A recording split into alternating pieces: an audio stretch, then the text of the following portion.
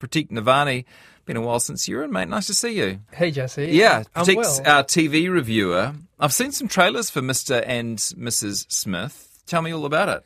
Well, have you watched the 2000? No, famously movie? the movie that had the kind of the sexual tension between Brad Pitt and Angelina Jolie, and then it was after that all the fireworks started, right? Yep, that's right. That's the movie. I feel like it was such an iconic movie back in like the early 2000s, but I was way too young to watch it. All I ended up catching was like a TV edited version of it, and I was so young that I don't really remember what the movie was about. Yeah. But the show is very subversive. So for those who haven't watched the movie or the show, it stars a couple. It's about a couple, Jane and John Smith, and they're both spies. Kind of in like working for this mysterious organization that starts to pit them against each other, and they decide to like, take a stance against the organization. And the show is just like a reimagining. I wouldn't say it's a remake. It's more a reimagining because it stars Donald Glover and Maya Erskine, who are both comedians or have a huge comedy like background to their work, aside from Donald Glover's music career, of course. Donald Glover. Yes. Oh, I love Donald Tell Glover. me about him. Well, he's, as early as I can remember, he was a writer on the TV show 30 Rock. At one point. Yes. Yeah. After which he left to star in a TV show called Community by Dan Harmon. And he left that to then do stand-up, which he then left to go follow his rap career, which he then left to go back into TV and created a show Atlanta. So I'm a huge fan, and I've followed his work throughout the years, and I had to watch this, even though I didn't really like the source material. So in the show, it stars him and Maya Erskine, and it sort of creates a much better world, even though the show has sort of the same premise. They're both secret agents, like, doing missions for some mysterious espionage organization that the show doesn't tell us anything about. And it doesn't even tell them who they're working for throughout the show. So it's sort of like, it's supposed to be an action comedy, but there is a very real romance throughout the show. So it's basically these two people that get assigned to like a role, and the role is to be like a married couple that are secretly living in New York undercover, and they get called on these missions, and they never see their supervisor.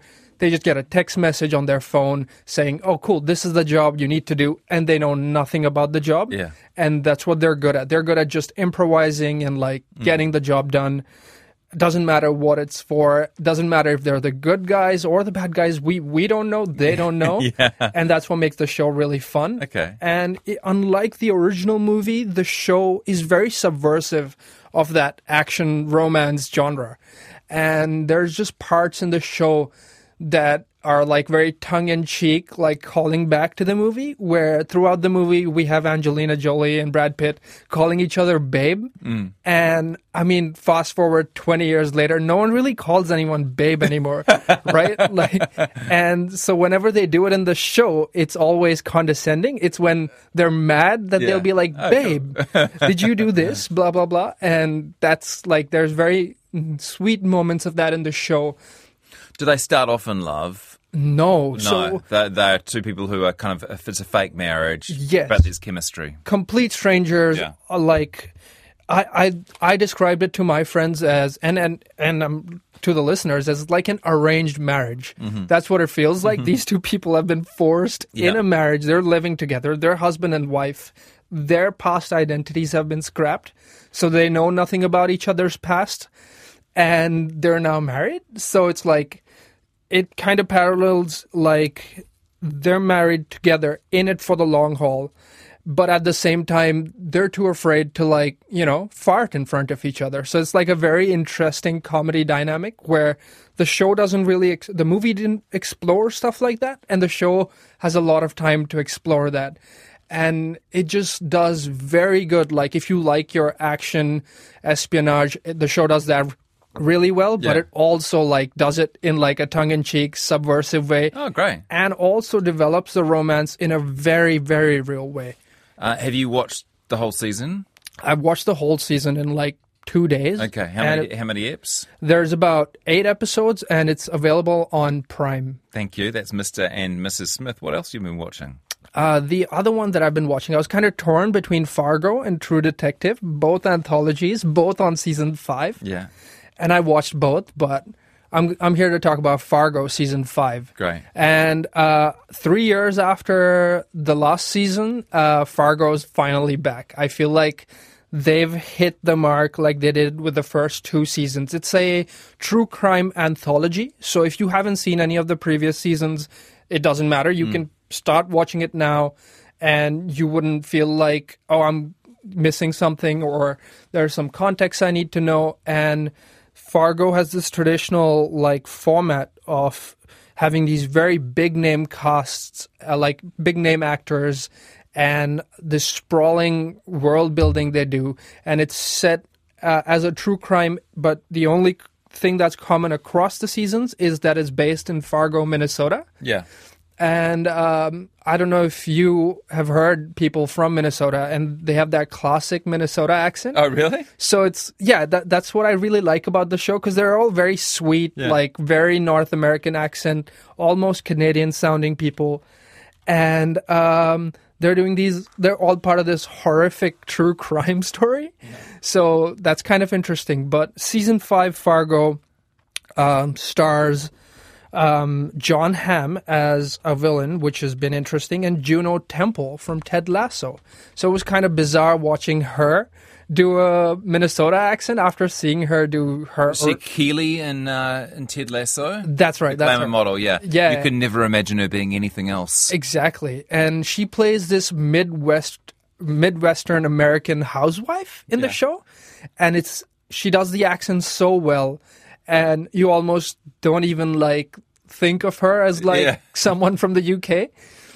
So the show this season starts off with her basically being in a brawl in a school parent-teacher meeting, which is, very classic American. I don't see that happening anywhere else. But the show is basically about her starting off at that point. She gets into trouble with police, and then turns out that she has a mysterious past to her that she has escaped from. And the show kind of explores like her and John Hamm's character, who's the main bad guy, who used to be her ex-husband.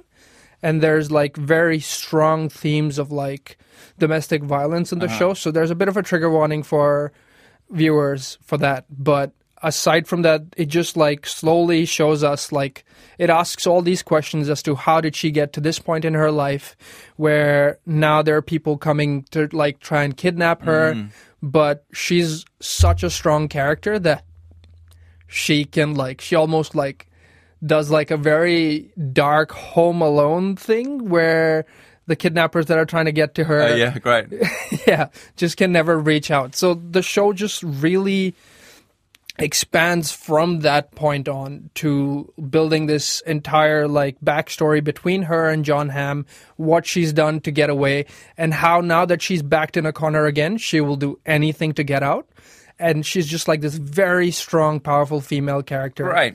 Love it. That's Fargo season 5. Quick word on Percy Jackson and the Olympians. I'm intrigued by this one because my 8-year-old boy loves the novels. Yes. Oh, they're great. I remember his knowledge of the classics is better than mine because of reading these sorts of books. Absolutely. I feel like everything I know about Greek mythology came from reading Percy Jackson back in year 7.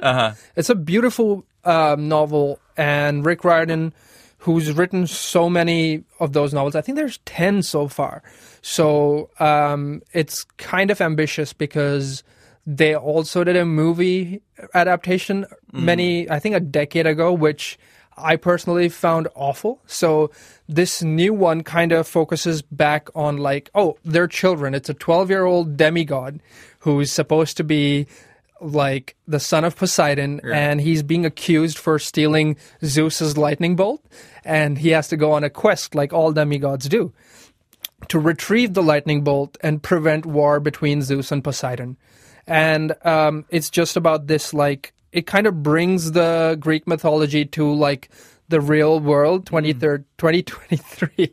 And it's about how, like, everything in the world is kind of like the Greek, like there's a Greek equivalent to everything. Yeah. So basically, like, Olympus is Empire State Building, or like, you know, like the Labyrinth is like the Bermuda Triangle, stuff like that. And the show kind of just is about that adventure that Percy goes through. And I think it's great, like, if you're like wanting to watch something with your kids that's really cool and informative about Greek mythology, and get them into actually reading the book, which is what I'd recommend. Is the TV show aimed at a broad audience? Definitely. I think that was my criticism for it. Because it's for kids, I would have preferred an animated version so they could truly adapt the book. Oh, yeah. But because they keep it live action, so much of the book gets cut out. And I feel like that's my only criticism. But if you've never read the books, or your kids have never read the books, it's a great way to kind of get them interested. And then be like, okay, cool. If you liked it, you'll like the book even more. Love it.